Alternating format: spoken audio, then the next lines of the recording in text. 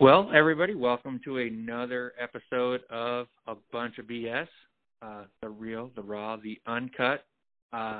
My guest today is the person you don't know that you know. He's the lesser famous Banitt. My wife can't even keep him straight. He is the son of Terry Banitt, and most people don't even know who that is until you say the guy that owns the Footed Shaft. So it's Footed Shaft's son, who has had quite the run in the trad life game. Kind of already did the trad life before it was cool, and then has had a whole nother life since then. So Jason Banitt is his name, and here he is. How are you, Jason? Pretty good, thanks, Bob. That's quite the intro you got there. Thank you. That was right off the cuff. I did it in one take. One take. Well, that was impressive. I think if the bow business doesn't go well, you have a face for radio, so you're set. That's what people have always told me. My teeth are much better for radio. But yeah, so it's kind of interesting. I kind of spiced it up, but I feel like that really wasn't that much of a spicer. It's it was just facts. Yeah, you're right. It is facts. A popular guy that people know, but they don't know they know you. Right. And you had a whole nother life in the trad life, before it was cool. Yeah, I started playing in the traditional world when I was 14. I think is when I started shooting a recurve. It was an old Rocky Mountain the old man brought home, and that was kind of the beginning of the end, if you would, and it just kind of went from there. The beginning of the end. Yeah. Right. So and then into a whole bunch of string building, and then quick straps. Yep. Which I don't think people even know what quick straps are anymore, but right. Thing for quite a while, and I'm pretty sure you toured the world. Well, I'm going to say toured the Midwest. Yep. Big shoots. So break down what the quick straps were. So do you want to go down the quick strap world, or do you want to start at the beginning of the trad world? Well, let's just start at the beginning, and then you can take okay. me to the quick strap world. All right. Well, so when I got involved, I was, like I said, I started shooting a stick bow when I was 14 with the old man, and from there I hunted with it from ever since, and then I was grateful enough to meet Lamont Granger. He was the owner, and he started the Footed Shaft, and we started building strings for Lamont, and we got introduced to going to shoots, and Lamont used to pick me up when I was 15 and 16 years old, and we'd jump in his old Jeep Wagoneer. It was packed full of traditional archery equipment, and we wandered around the Midwest going to traditional shoots, and I'd help him set up his big canopy, and I would sell strings to whoever needed one at the shoot. So over those travels, we got to meet all kinds of people, and it was quite the experience.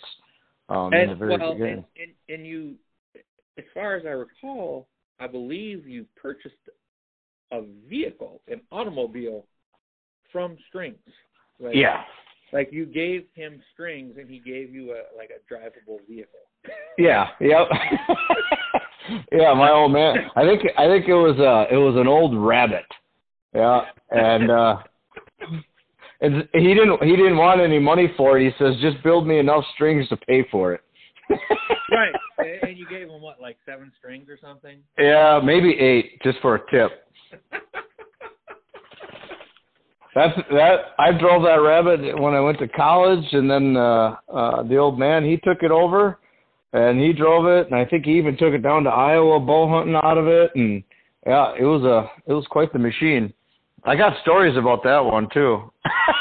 Well, let's hear it. Hey, we got time. Let's hear one. We got nothing but time. So one. Give us one. So, Good So I was driving down the interstate going from Menominee to Eau Claire one night after work and school, just tooling around, and I got pulled over. And it's a rough start. Okay. Well, it's a rough start, right? And I'm like, why is he pulling me over, you know? And he comes up to the door, and, well, there's no crank on the window. The window doesn't come down. And there's a rope through the door just to pull the door shut, you know? So I just opened the door, yeah, you know, so I could talk to him. Well, I guess that you shouldn't do that. No, thank God. that would be a very aggressive move. Yeah, so he had his gun out, and he's like, "What are you doing?" I'm like, "Opening the door to talk to you." He says, "Why don't you roll the window down?" And I pointed at the door. I said, "Because I drive a POS, and the window doesn't work." Yeah. Yeah, so long story short, he pulled me over for speeding, and I said, "Really? Huh. I didn't think this thing would go that fast." Yeah. And or something. Yeah. Downhill. Right. Downhill with the wind. But long story short, he felt bad for me, and he gave me a warning, and so he sent me on the way. So that was pretty comical, because he wanted me to shut the door and roll down the window, and I said, "Well, you could do it in the passenger side, but you'd have to stand in the snowbank." That's a pretty solid story. I'll take it. Yeah. Right. Yeah. Well, so yeah, but other than that, I mean, we used to go to Coon Rapids, and we made it out to a couple of the North American longbow safari shoots. Those were always a blast. In Michigan, right? No, right? The longbow safari ones. Those are always out west or in Canada. I thought they used to be more in the Michigan. I knew they had some in Canada now, but yeah, so they do it. Well, I don't know how they do it anymore, but they used to do it every other year. So one year it's in the U.S. and the next year's in Canada, and they just go back and forth. And you have to pre-register, and they have a pretty neat format. You don't get to shoot with anybody from the same state. Oh, that's cool. Yeah, so you pre-register, and you just show up, and they give you a target number, and you show up, and that's who you get to shoot with. So I got to shoot with John Strunk and just all these different people over the years. I met a lot of fantastic, some old school guys. Tim Miggs. Yeah, like I'm familiar. So is this the shoot that you have to like be able to put your bow through like a PVC pipe? Is this the one? Yeah, I think that's how they do that now. And then you had to shoot broadheads only, and wood. I don't know if they make it wood arrows. I thought it was wood arrows and broadheads, but I don't remember their exact rules anymore. But I think it's still woods, but yeah. So like the PVC thing, I think Red was talking about it. Like it has to go through like a 4-inch PVC pipe. Right, because it sounds about right. They don't want severe reflex deflects and all that kind of stuff. Right, like reflexes are out, so like it could have a little back set, and that's about it. Right. I believe. Right? Yeah. Yep. Most of the targets were homemade. Life-size giraffe. They had a step ladder to pull your arrows out. With a ladder next to it. Yep. So you mentioned John Strunk. Like I know who's John Strunk for the he was a Boyer back in the day. I forgot exactly where he was originally from. I thought he was a West Coast guy, but he made a lot. He made a lot of stealth bows back in the day. I think he used to put on bow building classes too. That sounds right. Also. Yeah. If I remember right, I think my dad went to one of his classes. I think he held a class up in Coon Rapids at the archery club up there. So they get a bunch of people together and just build a bow. And what do they do? 4 or 5 days, you'll have a bow completed, or you broke it, one of the two. Either or, right. So that reminds reminds me like I used to go to the Wisconsin State Broadhead Shoot, the Nisita. I'm sure you've been there. Oh yeah. I'm pretty sure there was like a group of guys that would show up and build a bow to shoot the course. Oh really? Am I wrong? I've only been to that like twice. Oh, okay. That was so many years ago. So many brain cells. Yeah, it was an awesome shoot back when I was your age. No, They had a lot of people show up for that, all walks of life. Yeah. Right. It used to be a big shoot. It used to be a big deal. I don't think it's quite as big as it was anymore. But no, I don't think so.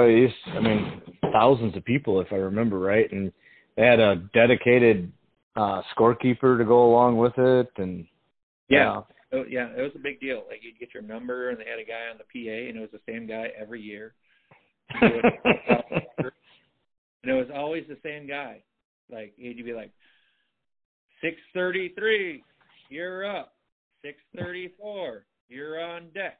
6:35, head this way. 6:36, start heading this way. He would just do it all day long. Same thing over and over. Right, all day, every number. He would holler it on the PA. It was a pretty big shoot. It was a good time. Yeah. I'm sure Not used to go to that. Yep. Yeah, they used to shoot it, and he used to go over there and set up just I don't know if it was so much to try to sell. I mean, he sold stuff, but it was primarily just to see a bunch of old hunting buddies and people, because Lamont was originally from the Wisconsin area. And and he'd went over there and hunted that Nisita Refuge area all the time. So he'd go over and see his old hunting buddies, and blast to the past kind of thing. So yes, for sure. It was a big time back in the day. I don't think I've been there for probably 10 years, but like when I was growing up, it was big, like a big deal. Kevin was always there. The RER was there. Mm-hmm. And that's where I bought my first RER, was at the Nisita shoot. And really? I had saved up my money from serving pizzas at the Pizza Hut. And I was gonna say, was it lawnmower money? It was Pizza Hut money. I had saved all my tips in like a can. And I remember I was asking Sue, I was like, well, like, do you take checks or whatever? And she's just like, well, yeah, Bob. I didn't know. I had never gave someone that amount of money for a bow. Right. It was an awful bow to buy. It was a 60-incher, and it was a 60-inch XR, and it was 57 at 28. That's a little short for you, ain't it? Yeah. Well, at the time, I was cutting my arrows at like 28. And what do they cut at now? Like 35 for like a spear? Yeah, I haven't cut an arrow for a decade now. So they were super cool. The next year I'd show up and they'd be like, "Oh, are you ready to like have a regular bow now?" And then like they'd take mine and like give me a different one. Like, I think I got down to like a 43 pounder at 28, like a 64, and then right. They were super great people for sure. Yeah, absolutely. Which I think is kind of how I maybe met you the first time, is I feel like you were shooting in XL. Like I feel like I met you at like the Coon Rapids deal. It could be, yeah. Not official meet, but like I know it was like in passing or whatever. Right, Harry's kid, and I knew you shot like an XL also. Yeah. Oh yeah, this is a great bow. It's a great bow. Blah blah blah. How did we actually like meet? I think it was the Chippewa shoot. Yes. I think we planned about 17 hunts. Yeah. Through a bottle of whiskey. And we haven't been on a single one, so we got 17 hunts to go. We still got 17 hunts to go. Well, at least we have things to plan for. Oh, yeah. The outlook is good for us. I mean, hopefully it's on the up. I mean, I don't know. Maybe we'll see you in the Bighorns as you cruise through back from Montana this year. Right, which was not one of the 17 we planned. Like, we were on some crazy business. Like, we're gonna go like caribou hunting and Prince of Wales and. Well, I was banking on this stick bow business of yours to really go off so you could pay my way, but how's that working out? And I'm still banking on you paying the way. With your legitimate business. Looks like we're in a stalemate. Yeah. It's not looking good on my end to pay another guy's way or whatever. Right. I got kids rolling into college. It doesn't look good for either of us then. No, we still got 17 to go. Mhm. But yeah, that sounds right. I think that's when we first talked a little bit or whatever. I think we shot whatever, and it was. Somehow we went from didn't really know each other to you want to go to like Prince of Wales? Shit, yeah. Yeah, shit, yeah. Yeah, friendship instantly. Yeah. You want to do a bunch of stuff that we're never gonna do? Yep. Very, very step brothers. Like, did we just become best friends? Yes. Yes, just like that. Yeah. That's funny how those relationships work, and I don't know. I've a lot of traditional archery people that I've met through the years. It instantly happens when you meet someone in that group, common interest, whatever it is. You immediately. It's easy to make friends that you stay in contact for a long, long time and stuff. Yeah. Oh yeah, I've been hearing about shit. That was what 3-4 years ago. It was a while ago. Yeah, I'd say that. And we still haven't checked a single one of the boxes. But no. I have been in contact with you a lot since then. Yeah. You've done a lot of stuff. We try. None of which was on the list. No. No. It was just it was a clicker. We just clicked. I would say. Right. Yeah. Sure. Well, so what year did you get involved in this crazy sport then? I did I'm kind of in the weird game where pretty much everything was videoed, and I did a 10-year video 2 or 3 years ago. Okay. So yeah, it was after I graduated college. Basketball was done. So fun story. I was a compound guy. I had saved up McDonald's money, and I was working at McDonald's at the time. Only on Sundays. I only worked Sundays. Sundays. And I had to show up like I was the breakfast to noon, like I was the 6 to 2 guy. It was rough. Anyway, so when I saved enough money from buying crankbaits, I bought a lot of Strike King crankbaits. And like basically my entire paycheck would just go to Strike King crankbaits. But I got enough money, and I said I bought my PSE Mojave. Oh yeah, had synergy cams. It was great. It was like the first bow I ever bought. Sure. And that was not the one. That I think I only hunted with that for like a year or two. Because that would have been like in high school, so probably like junior year. I think when I got the job, I still had to get a ride there. Well, there's nothing wrong with that. And then I started driving, so I must have turned 16. And then I went and did the basketball thing. So yeah, it wasn't until after college. I didn't do a lot of hunting. Right.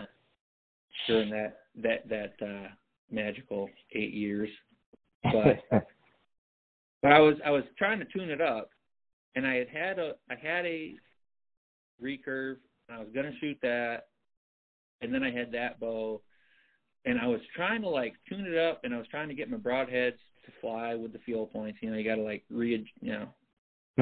big thunderhead, so I was like trying to re-sight in the broadheads so I could go, because I was still in school.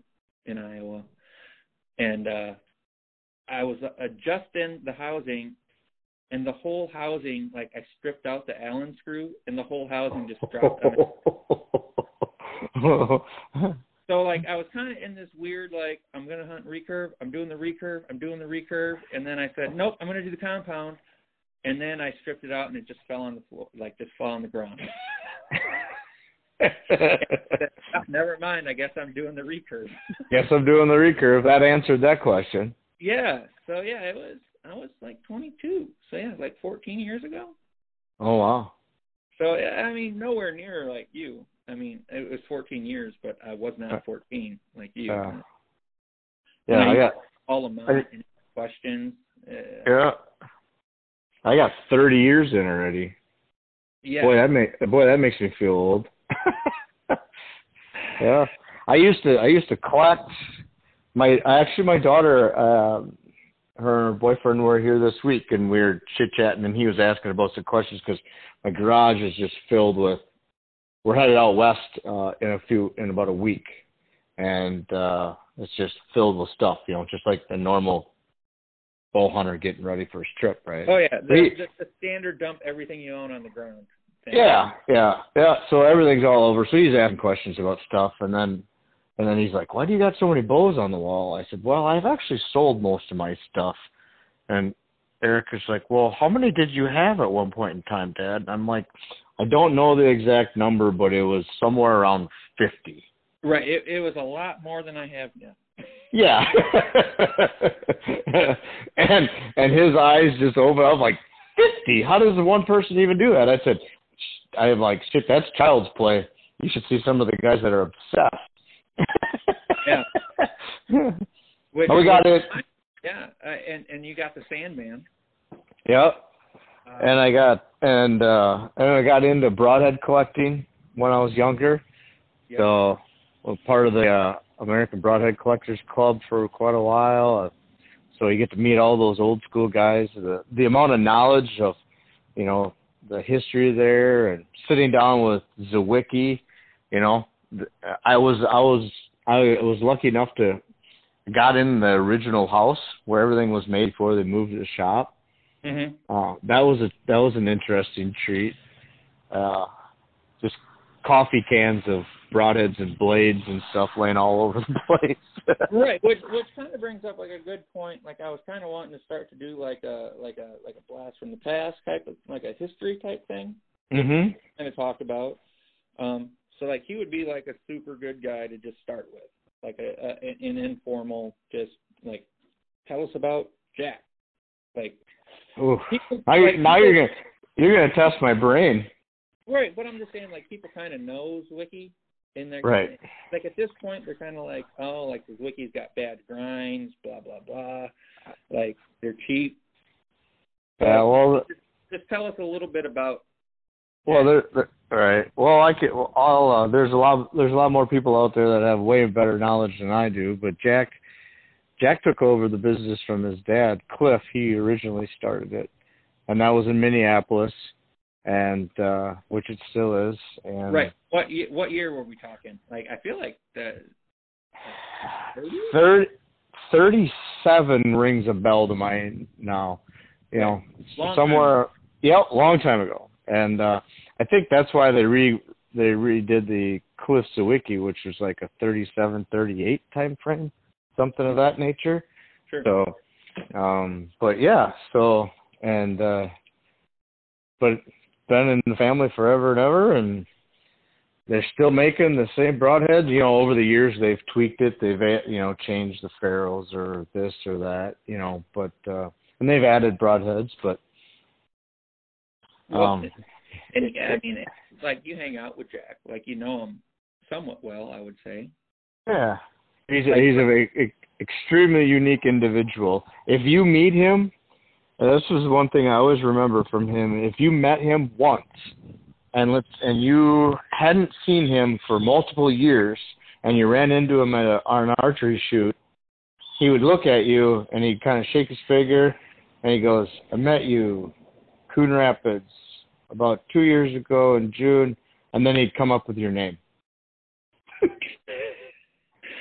Pretty impressive. Yeah, pretty impressive. And at that time, he was in his 70s. You know, I think he's he's in his 80s or late 80s now. So, my dad and a couple gentlemen from Rochester area here know Jack a lot better than I do. But they one of Jack's favorite things to do is shoot milk jugs with judo points and stuff. So he's got, you know, a piece of property that he hangs milk jugs on. And he wanders around the field and shoots judos at them. And he loves to go roving, just wander around and shoot judos at milk jugs. Which is suiting for the guy that has the judo. Did he come up with the judo? Like, yeah, him and his dad. Like, I think one of the two of them had to come up with it. Yeah, they did. Yeah, they held the patent on that for how many years? Yeah, that's where, I don't know if you remember when we did that cancer benefit for Lamont. Okay. Yep. That was a judo shoot. Yep. Yeah. So, and it was kind of in honor because Jack and Lamont were very, very close, and Lamont did the whole write-up on the Zwicky Broadhead for the American Broadhead Collectors Club. So if you ever pick up any of their books of and read the history of Zwicky, that's Lamont's work. He interviewed Jack and got all his, and wrote that part of that section, from my understanding. So, right. So kind of in honor of that, and we wanted to do something a little different. And Jack actually donated a bunch of the proceeds for the sale of Zwicky judos during that time, and donated a bunch of judos and did, you know, a bunch of stuff for that. And yeah, we hung milk jugs and different jugs all over the Rochester archery range, and people just wandered around, followed the path, and shot milk jugs. Well, it's kind of like, because then you get like a big, like a affirmative whack. Like, it's kind of like shooting a balloon. Like if you hit it, you know you hit it. Like, well, and then the affirmative fun, like whack. Like, right. And the first guy that shoots, if his arrow is just kind of hanging there, now everybody else is aiming for your arrow and not the jug. There is no pulling the arrow. No, you know, you just keep everybody. And there's times guys are in the quiver just to try. You know that's right. Nice of them. Yeah. Yeah, just shooting at your arrow. Another guy I'm thinking of that you might know a little more about, the big river fella. John McDonald. Yes, John McDonald. Yes. Tell us a little about John. Where do I start? Wherever you want to, really. Right. Well, so I met John when I was a young lad, going to all these stick bow shoots and stuff, right? Traditional shoots. Because John was there, he was selling his bows and stuff, and and he was probably like 55 at the time. Yeah, or if not 60. Yeah. Yeah, and if anybody ever met John back in the day, he was kind of he would tell you where the bear shit in the buckwheat. You know, there was no beating around the bush. You know, but over the years, his bows really developed into sweet shooting bows, and he never advertised. He just made them just to make them, but Ernie Apple, or Appel, depending on how you want to pronounce it, and Kenny. Trying to church it up, yeah. Right, and then Kenny. And those three guys actually grew up in the Milwaukee area. Those three guys worked for Whiffen back in the day when they were kids. And the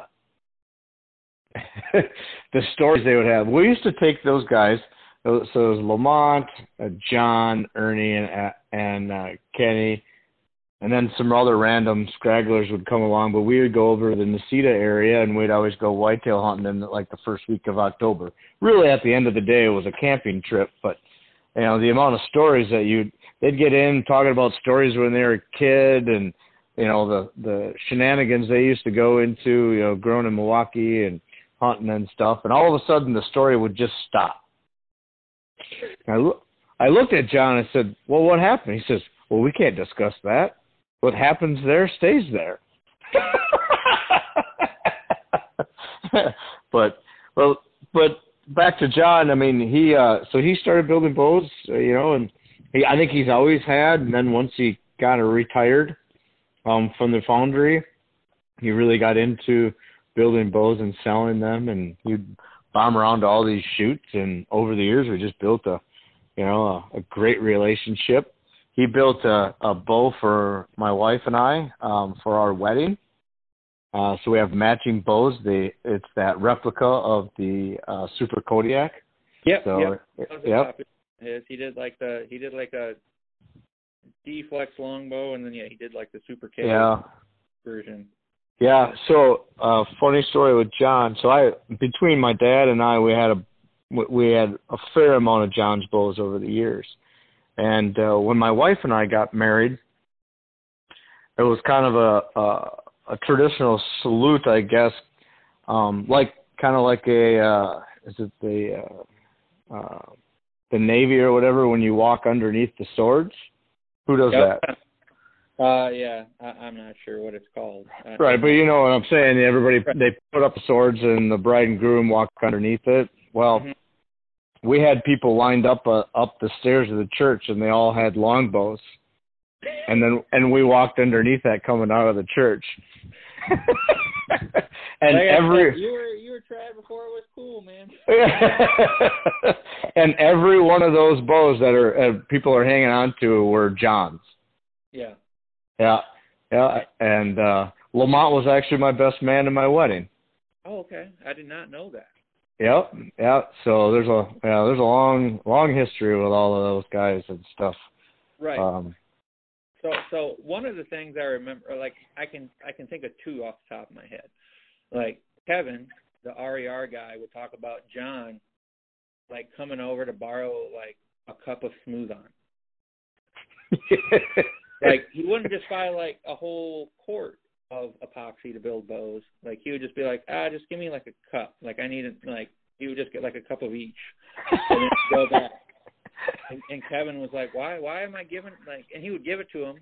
He's just like, yeah, here's your 2 scoops, man. Like, he didn't want to buy a whole quart, so he would just borrow two scoops of Smooth.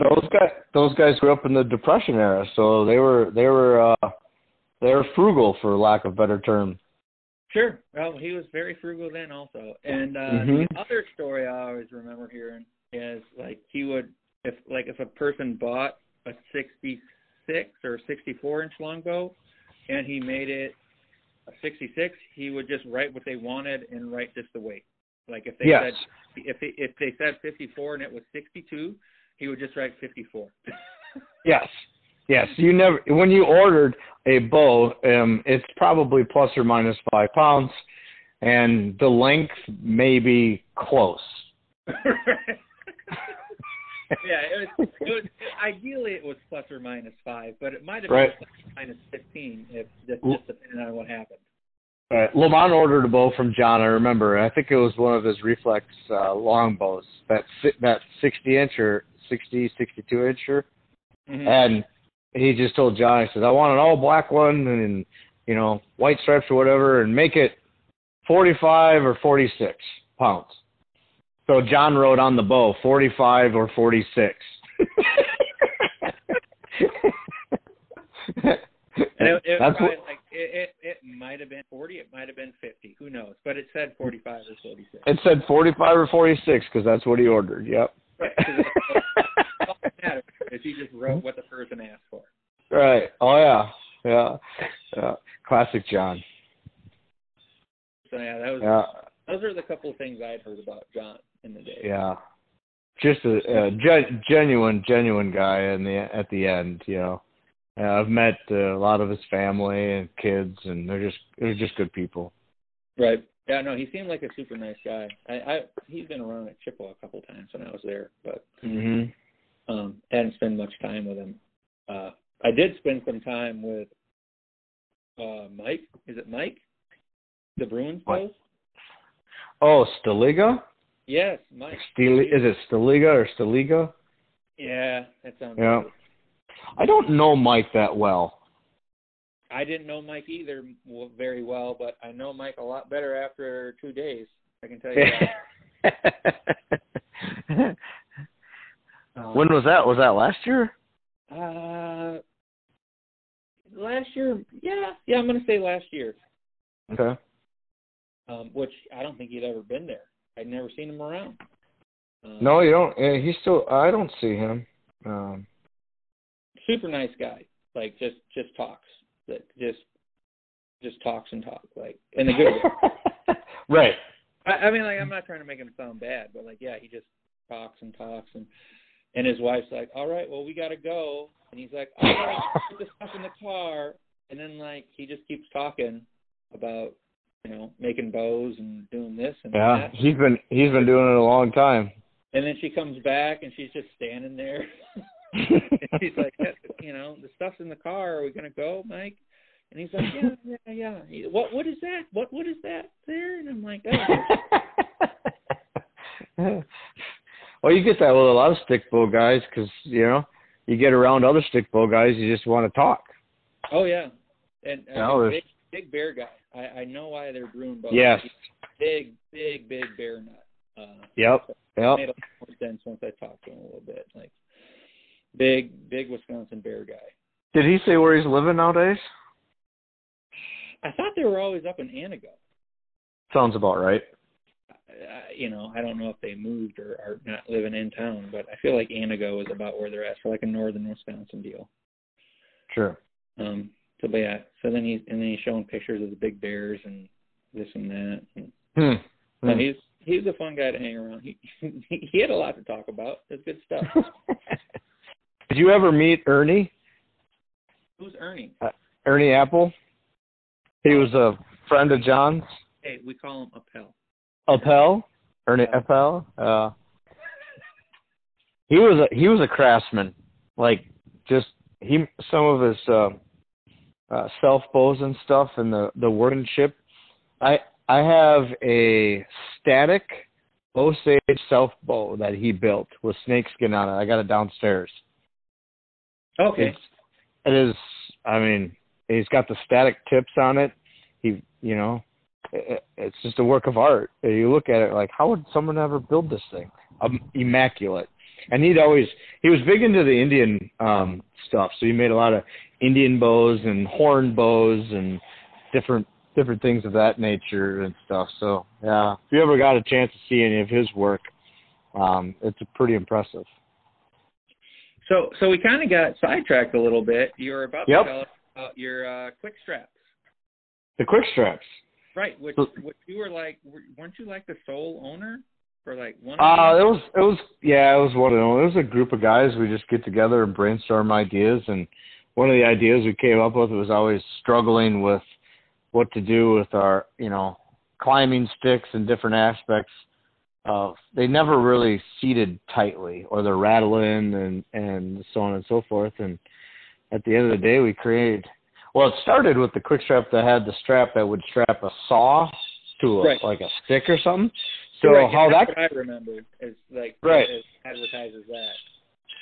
So how that came about, I was sitting in my stand November, and a branch blew over and it was covering up one of the primary shooting lanes. And I couldn't reach it from the ground. I couldn't crawl down and reach it from the ground. So I'm looking and I'm like, well, I could reach it with my bow. So they're like, how am I going to get my saw to my bow? Do I take a duct tape? Like, how am I going to do this? And I had a Great Northern quiver. Mm-hmm. And so I took the rubber straps off the Great Northern quiver, unstrung my bow, took the saw and wrapped the rubber around the saw and the bow, cut the limb off. And I'm like, the tree limb, not the bow limb, the tree limb. Not the bow limb, right. Let's process that, right. Cut the tree limb off and cleared the shooting lane, didn't have to get out of the tree, and put the straps in the pack and strung my bow back up and continued my hunt. I think the next day I actually shot a deer out of that spot, but But then it kind of, the whole light bulb came in like, boy, man, that'd be pretty handy to carry a pair of straps around to be able to strap a saw to a stick. You wouldn't have to carry a pole saw all the time. Right. If you were running and gunning and didn't want to carry a pole saw, you just grab a stick, strap your saw to it, and away you go. So that was kind of the beginning of that whole story, and then it just kind of went from there. So we made our own straps that were a little different rubber than what's on the Great Northern, And they were like a little thicker too. I feel like they were beefed up. Yep, they were beefed up in a few different areas and a little different rubber, and we just kind of developed that, and we started doing the old carny thing, basically, going to shows and traditional shows, and we went to all the big, like the deer classics of the Wisconsin and Iowa and all of those, and peddling our wares, if you would. Yeah, and I feel like it was when I was getting into it, it was kind of a big deal. I feel like when I started showing up, you were almost petering out at that point. Yeah, I feel like it was a pretty big deal for a fair number of years. It was. There was a lot of people they're like, well, that's a no-brainer just to throw a set of those rubber straps in my pack. What happens if a quiver breaks, or what happens if, it didn't take up any room, it didn't weigh anything. So, yeah, we did pretty well for a while.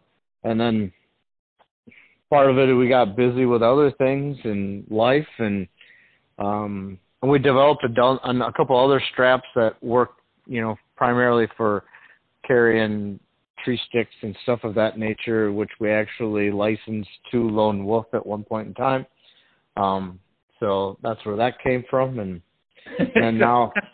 You're welcome, Andre. You're welcome. Yeah, you're welcome. Yeah, I think I think they reached out to us when we put a YouTube video out there showing the uses of the strap that we developed to fix the Lone Wolf stick and stand combination. They were like, hey, hey, you just made us look really bad. What are these things? Yeah, but that was in a short story. That was the quick strap stuff. We still got them, still get around. People still ask for them from time to time, but kind of petered out. Right. It was like a '90s thing, right? It was pretty big in the '90s. Would you say? Yeah, early 2000. Yep, somewhere around there. Right. What we found it was hard to. It's hard to market a chunk of rubber. That's fair. It works fantastic if you can show somebody how it works. Right. If it's packaged and sitting on the shelf. Right. It's not going to sell itself. You're going to have we were advertising and doing all the things we thought we were doing, and we probably weren't doing them right, but we were trying. And but if you could show somebody what it did, they were they're like, I need a pair of those. So yeah, no, it sounds super good. I know, I could just see it just not selling itself on a shelf. Right. If it was just sitting there, it'd be kind of a tough stuff. Right. And when the guys see the value in it, they were all over it, because they cost them $9.95, But right. I'll give you an example, some comical stuff. When you used to do the Wisconsin Deer Classics, you have all walks of life, right? You have gunners, bow hunters, yeah. Damn near grew up at the Deer Turkey Expo in Wisconsin. Right? They get 25,000 people at this thing. So big event. Yep. Big event, and it was fun. But you'd see somebody come down the line, they'd stop and look at your booth, and you'd give them the spiel, and they'd be like, I just used duct tape. Fair enough. But now you wouldn't have to. Now I'll just keep using duct tape. All right. Or the one of the best was, I just use my gun and I shoot the branches out of the way. That's pretty solid. That's pretty solid. And there's no response that you can come back with that. Yeah, no, all you can say is, that's fair. That's fair. Yeah. All right. And he's like, well, I just shoot at it. It's I just shoot at it to clear my lanes. All right, well, fair enough. I do. I had the lone wolf, and then I still got like the little packable Gerber saw. I've had it for like 15 years, long time. Yep. I got it like the same time. It like collapses. So it's like a pole saw that collapses down to like 18 inches. It's kind of like the Huyman, but it's got like a attachment, whatever. So I'm up in the tree with my lone wolf. Just got the thing, and I'm trying to trim branches from the tree, and there was one right by the strap. And I was like, it'll be fine. And I just took a big old rip with the saw attachment. Yeah. And I got the limb. I also got half of my strap that was holding my tree stand. And then I was just scared to get out of that thing. The rest of it, I was like, should I get out now? Should I not get out? Should I stay? Half of the strap that was holding me up was just cut in half. So, it was not good. If only I had the quick strap. If only if you had the quick strap, right? Then I could have cut it in half with a saw that I had in my pocket instead. Well, I'll talk to my people, and my people will call your people and see if we have any stock laying around. We'll get you some. Right. And then I could have cut my strap with my handsaw instead of the Gerber. It would have been fine. It would have been great. Right. Same thing. Same result. Different. Yeah. Right. I was super worried about that. I sat up there for like 2 hours. I sat till dark, just scared to get out.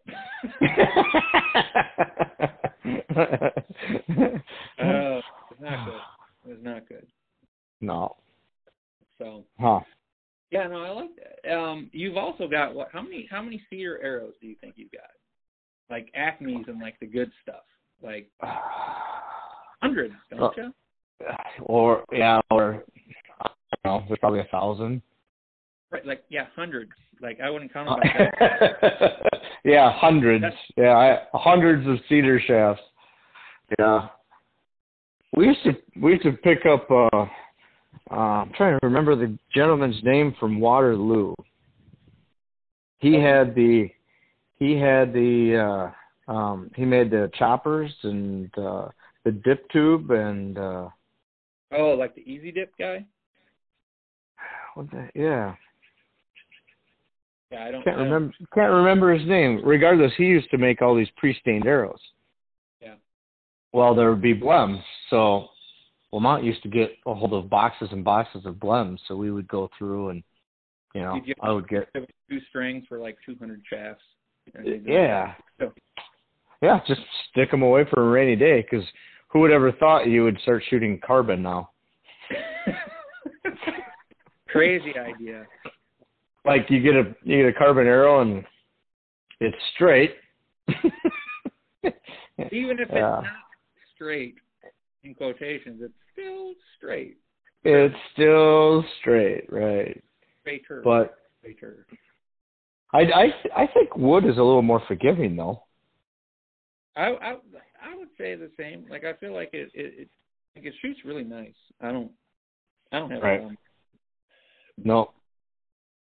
Like it's the little bit I've shot, and I remember like Lamont set me up on the first couple dozen. I would buy them from him, taper them or whatever, and he's like, "Yeah, just make sure your straight end is out on the long end, and put your broadhead up because you don't want to cut down every tree."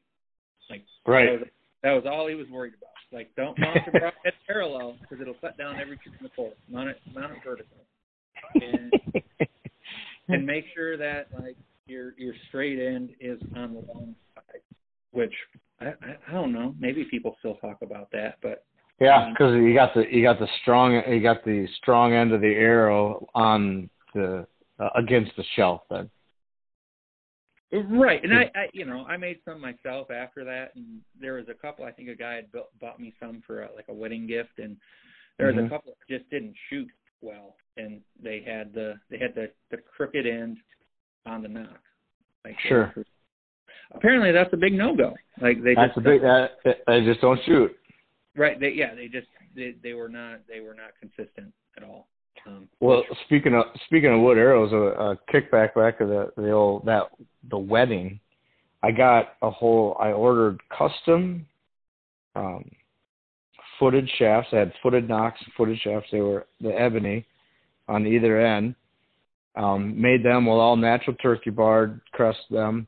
And I had Zwicky broadheads, chrome plated.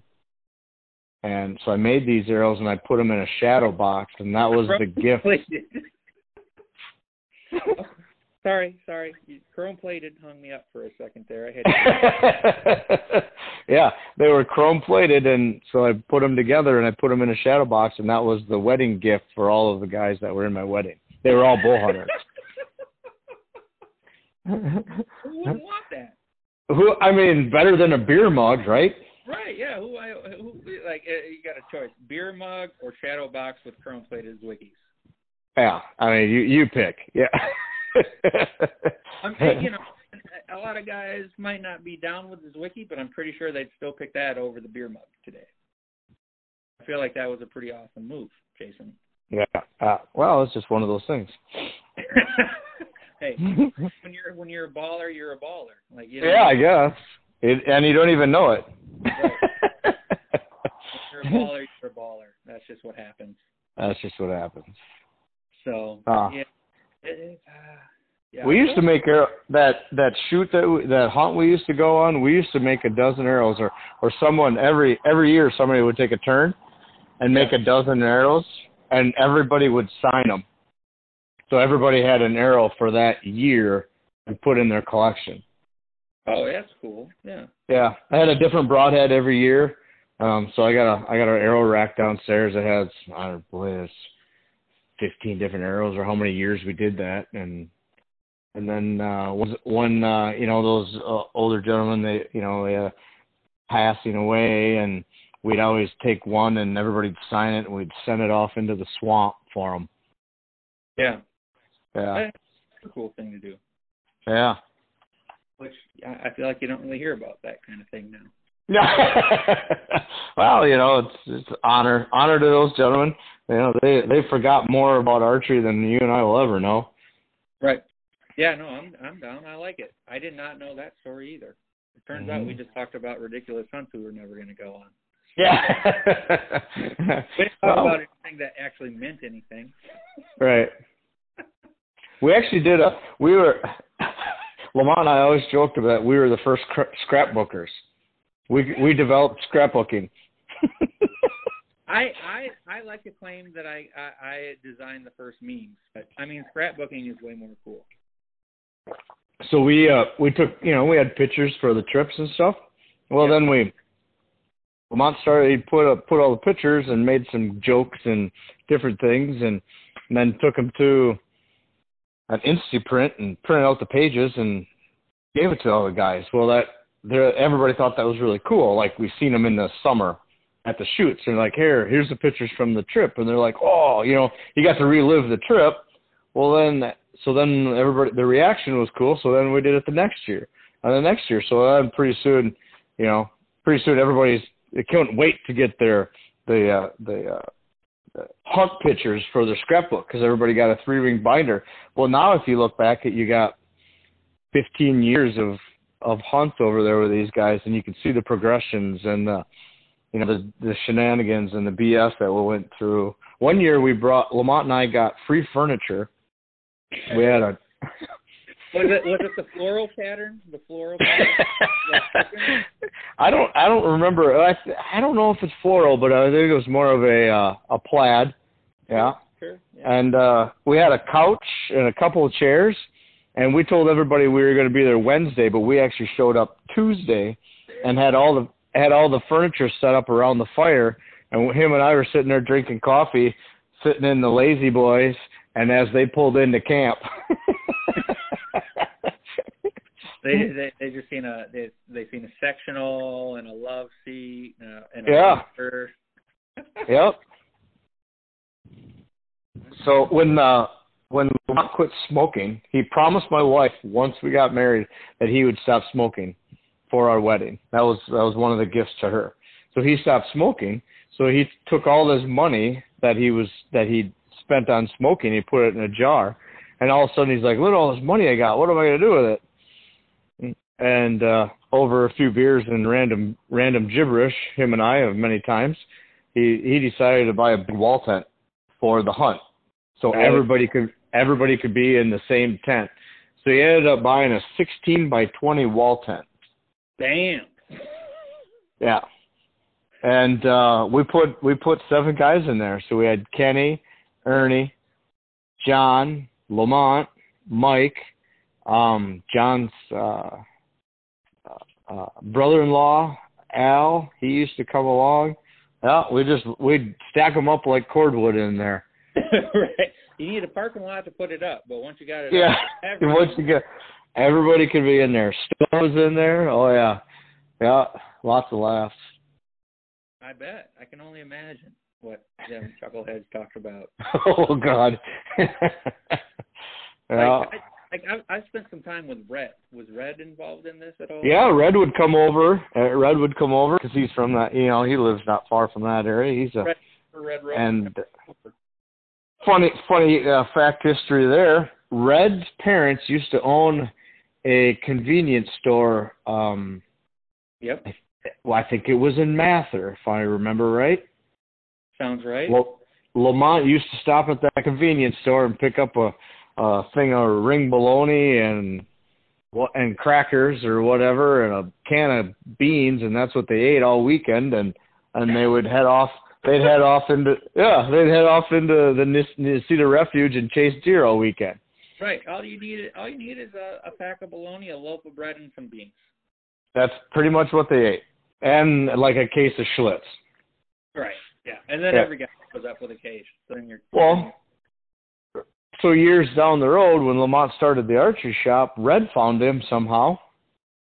And come to find out, all these years, Lamont was stopping at Red's parents' convenience store, and they didn't even know each other. And the first time Red met him, you know, they were talking about who they were, because Lamont started the archery shop in his basement. So he'd come in the back door of this average size, you know, like 1,000 square foot home. He'd walk down the creaky stairs downstairs, and the whole basement's full of traditional archery stuff. Bulls on the walls, feathers and boxes all over, and it smelled just like a cedar closet. Yeah, the lawn down there. It sounds beautiful.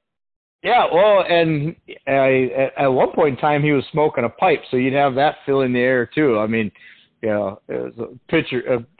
It was beautiful things. But yeah, so that's kind of how him and Red met. Yeah. It turns out you've been buying bologna from my family for the last right. Yeah, for years and years. And now look at Red. He's just his own old man doing his own thing. I got to spend elk hunt in Idaho with Red last year. The poor guy, he's never shot. Has he even shot at an elk? He has not shot an elk yet. No. I don't even think he's shot at an elk. I don't know that answer. I don't feel like he has, but I met him like 6 years ago, and he was 70, and he's like, yep. This is my setup for the elk, and he had like his broadheads ready to go, and he didn't even want to shoot deer. Like he just skipped every target until we got to the Yep. That sounds about right. Super guy to hang around for sure. Oh yeah, the amount of knowledge that he knows. He was a big gun guy too, a reloader and stuff. Like yeah, but yeah, it was fun spending time in camp. He would get up every morning early, and he'd climb up the hill behind the camp and roam around the woods, and he'd be back at camp probably early afternoon, tired and ready for a Coors Light. Yeah, I'm glad you brought it up, because the one year I was hanging out with him, I think your dad was trying to drink like a Coors Light, and he called that a nap. Oh, sorry, yeah. your dad wanted to have a water, and he's like, yes, there's no drinking water here. There's no drinking water. That's like taking a nap. Yep. Right. Let's call that a nap. So then that scene all came about a Horicon shoot. We were over at Horicon one year, and we picked up Red on the way, and we got over there, and of course it's Friday, no one's around, so we started having a few beers, shooting some bows and BSing, and can't remember if it was Lamont or Red picked up a water, and one I think it was I don't remember which one. Either one of those picked up a water and started drinking the water at like 1:00, and the other one jumped on the other guy's shit, just like, no, you can't have water. That's like taking a nap, and that stuck. He was pulling it 4 years ago. Yeah, still, and that was we were in Horicon. That was probably 12 years ago. Still hanging on to it. Oh, he's still hanging on. And he never like he would just put. He always shot wood. Yep. And he's like, yeah, you don't look for wood. He would just sling them into the bushes and be like, yeah, no, you don't look for wood. Yeah. I think he. I'm good. No. Yeah, he's got probably more wood arrows shafts laying around than I do. Probably. Yeah. He was, he got to talking about tuning them and in his 5-foot shot, like there's a whole thing. But yeah, Oh yeah. Yeah. He could make any wood shaft fly out of his bow is what it boils down to. Huh. As I feel like what his moral story was. As long as he wasn't he could make anything fly, and if he missed, he just said, yeah, no, we don't look for that. It was good. He's a good time. A story Red always he told when Lamont passed away, the day before the funeral or the gathering, or however they wanted to say it, he was out because Lamont died on opening of deer season in Minnesota, and and whenever they had the dedication to him, the day before, Red said he was sitting in a stand and big fat doe come walking, standing in front of him at 10 yards, and he's basically just sitting out there, mourning his loss like the rest of us, and he looked at it and he says, I just don't really want to deal with a deer right now. And Lamont popped in his head and he said, you didn't come here to pet him, did you? Shoot it. So he shot it. And he said, Lamont's voice came in my head and told me to get off my ass and shoot the thing. So that's what happened. So I'm like, that's pretty cool. I believe it, 100%. Sounds like something Lamont would say. Oh yeah, he always had some smart ass comment to make. Some might call it snarky. I'd just call it Lamont. Yep. Yeah, 100%. So what else? So you got a couple of hunts coming up. We do. So my brother, what's that? I'll rewind just a bit. So we got a little preface. You have killed an elk, and I have killed an elk. So basically, we're just bird boxing people, looking like we know what we're talking about. Pretty much, yeah. I have not killed an elk. Oh, I thought you. No, never mind. Yeah, no, never mind. You know nothing. I lost one in Colorado a few years ago. So right. You never hunt in Mexico with them guys? I did hunt down in New Mexico with them 1 year. They went back the second year. I hunted one. Opportunities. That was the year the old man was with us, and that was the year he finally shot his first elk. Right, he shot his brother shot one down there. I know. That was the second trip. Yeah. Right. Yeah. No, like your dad shot one, and then your brother shot one. Yeah. That was cool to be there for the old man. That was his first elk, and what did he say? Took him 19 trips or something to get his first one. And I would show up and I'd be like, I'm just going to buy a tag so I got a chance. And he's like, nope, done with that. He's like, I've had like 12 chances. I'm going for draw tags only from here out. Like, and I was like, what are you talking?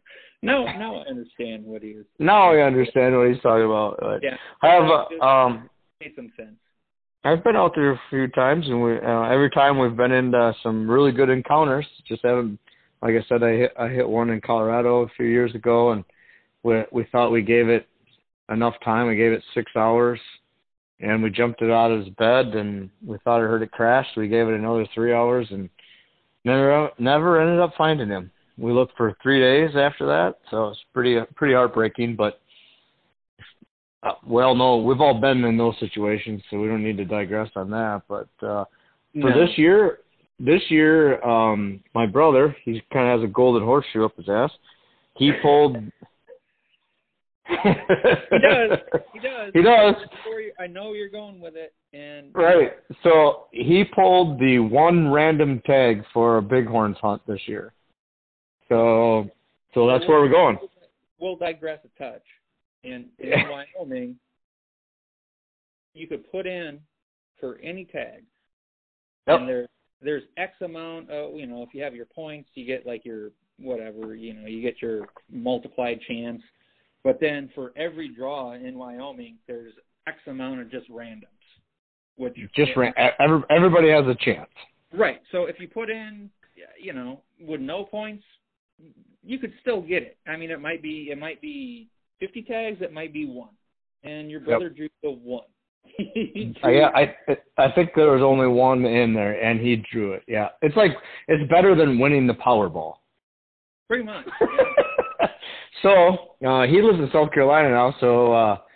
So I'm going out. I'm meeting him out there. I'm going to go out early, get camp set up, and get some feet on the ground before he gets out there. It's going to take him just a mere 28 hours to drive out there, so not bad. No. No. Not bad at all. He's only going to the Bighorns. Right. There's only going to the Bighorns. So, which is about as close as it gets. Like if you had to go anywhere else, it would be like 35. Right.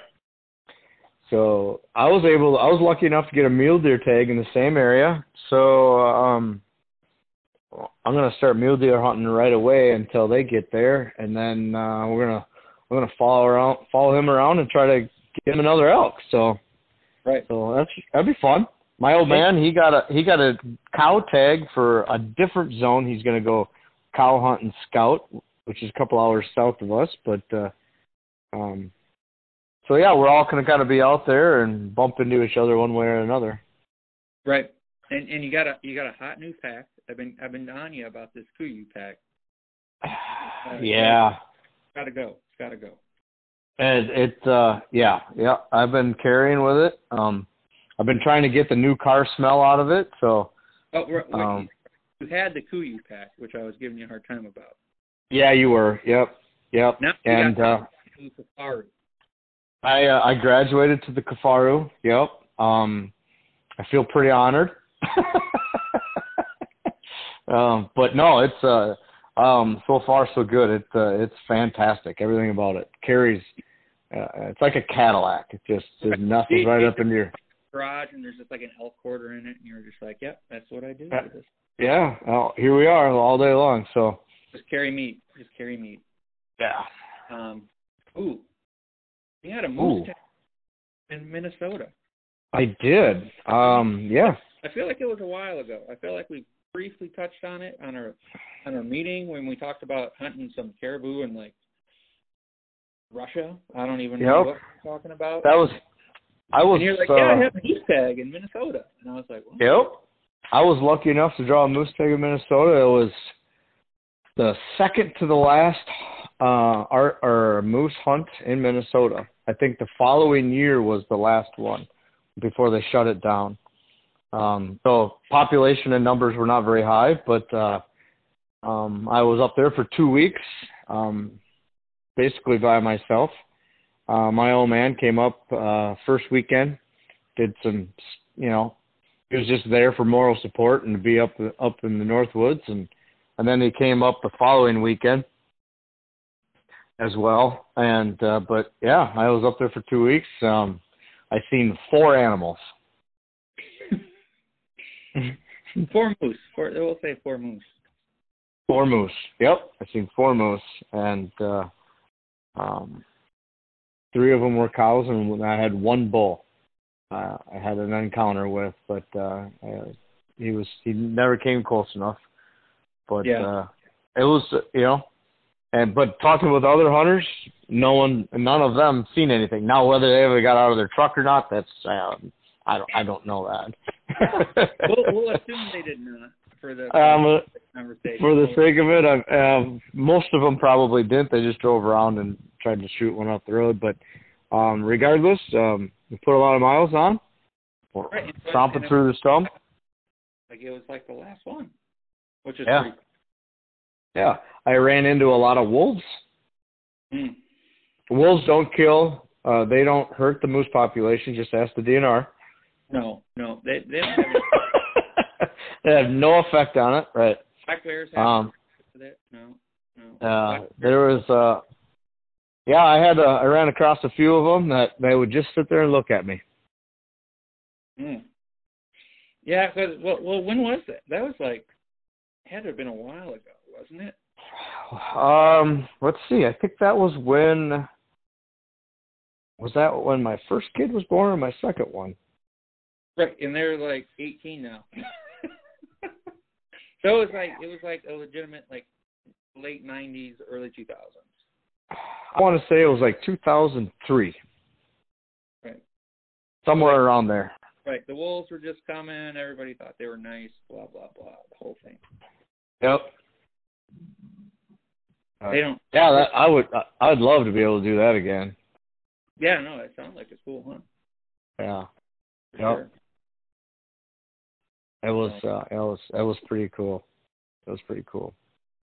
I'd like to go on. Well, I think in our 17 hunts that we decided to go on, moose was on that list. It definitely was. It was not northern Minnesota moose. No, it was that a Yukon trip? Because I'm sure we were shooting for the moon. I'm sure we were 60 or bust. Yeah. It had to have been. Yeah, we were on some Mike Mitten shit. Like 60. Yeah. That's it. We're packing out 265 inchers. St. John's River or something we were going to float to for like a month or whatever we were going to do. Oh, who knows? I mean, I guess. Yeah. We're probably going to do the John, the Moose John. Oh, the moose shot. Yeah, the moose shot. I'm sure at that point we were going to do the J. Massey Moose John. I don't know why we wouldn't. Right, and I don't know why we wouldn't just kill a couple of 65s. Yeah. That sounds like a lot of work. Hopefully they're by the canoes. Yeah, and didn't die in the water. Yeah, I couldn't get them. We couldn't get them out of the water if they died in there. It'd be like that Tread Barter deal. Right. You remember that one where like he moose and it died in the marsh, and then he's like, "I'm 180 pounds of blue twisted steel." When he grabbed the boat, right out there holding on the canoe with the guy in the marsh. Classic. It was.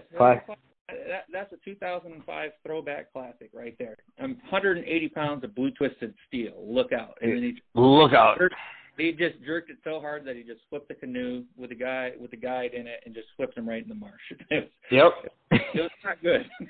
No, that's not a good situation right there. It was good. So, well, we did hunt. We hunted the Sandlands together. We did. Well, not together. But same year. Oh, that you said, I shoot 65 all the time, and then I built you the bow, the Sandman. I shot 60 pounds. Right. I feel like the Sandman is like 63 at best. Yeah, she's a little stout. Yeah. I was looking at her the other day thinking, I wonder if I could still take some weight off of that thing. About 10 pounds would be good. Right. It needs about 10 pounds. I tried to shoot it this spring. And, and then you hurt your shoulder and you didn't shoot for like 2 months. Yeah, I was just not man enough to do it anymore. No, we need. But no, I screwed the one up, and I was like, oh yeah. Jason's always saying I shoot heavyweight all the time, so I sent it to you. I used to could. Right. I like the fact that you're now down in like the 50s with me, like a normal. I am. Like a normal human being. Yeah, and I'm comfortable there. Feel really good at that weight. 55. Right. Yeah, let's call it 52. That's probably what it is. But It's probably 54. I'll allow it. I'll allow it. Right. I will allow it. Well, I'll probably you probably got some insurance to sell, I bet. Yeah, we got my phone's buzzing a little bit. Got a few things to do, and I got a lunch meeting to go to. So yeah, we got to do some work, even though it's Friday Fun Day. Still got some adulting to do, which is really unfortunate because I wanted to go finish up my arrows and get them all a good shot, a couple shots in, and make sure that everything's tip top. And maybe just that. Got to be close, ain't it? Like yeah, I'm gonna leave the 10th. What are you leaving? Oh, like the 4th or something. Okay. So yeah, no. So you got a little ways to go. I got a little time. Yeah. Yeah, we got a little time, but can't come soon enough. So we're pretty excited about this trip. Should be good. Oh no, you were telling me apparently like there's just bystanders coming. It should be like the business apparently. Right.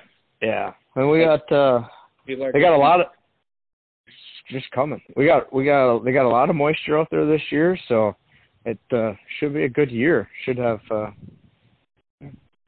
they're not on fire like a lot of places. Is this true? Somebody told me that Colorado is allowing you to return your tags in some areas. Do you know anything about that? I don't know anything about that. I mean, I find it hard to believe, but maybe that's a fact. Yeah. Oh. I mean, good for them if they did. Yeah, it just I haven't kept up on it, you know. No, me neither. Not at all. So, all right. Well, you go take care of this secretary business. Sell some insurance. Yep. Keep kids safe on the road. And, we'll keep them safe. I appreciate the opportunity to have a session of random gibberish. Yeah, I don't know what we talked about, but I'm pretty sure the dozens of listeners are going to love it. I didn't know the dozens. You might even gain one. So this was one thing I was going to do. Uh-oh. I've never plugged anything at all. I've done 2 podcasts. I've never even thought about plugging anything.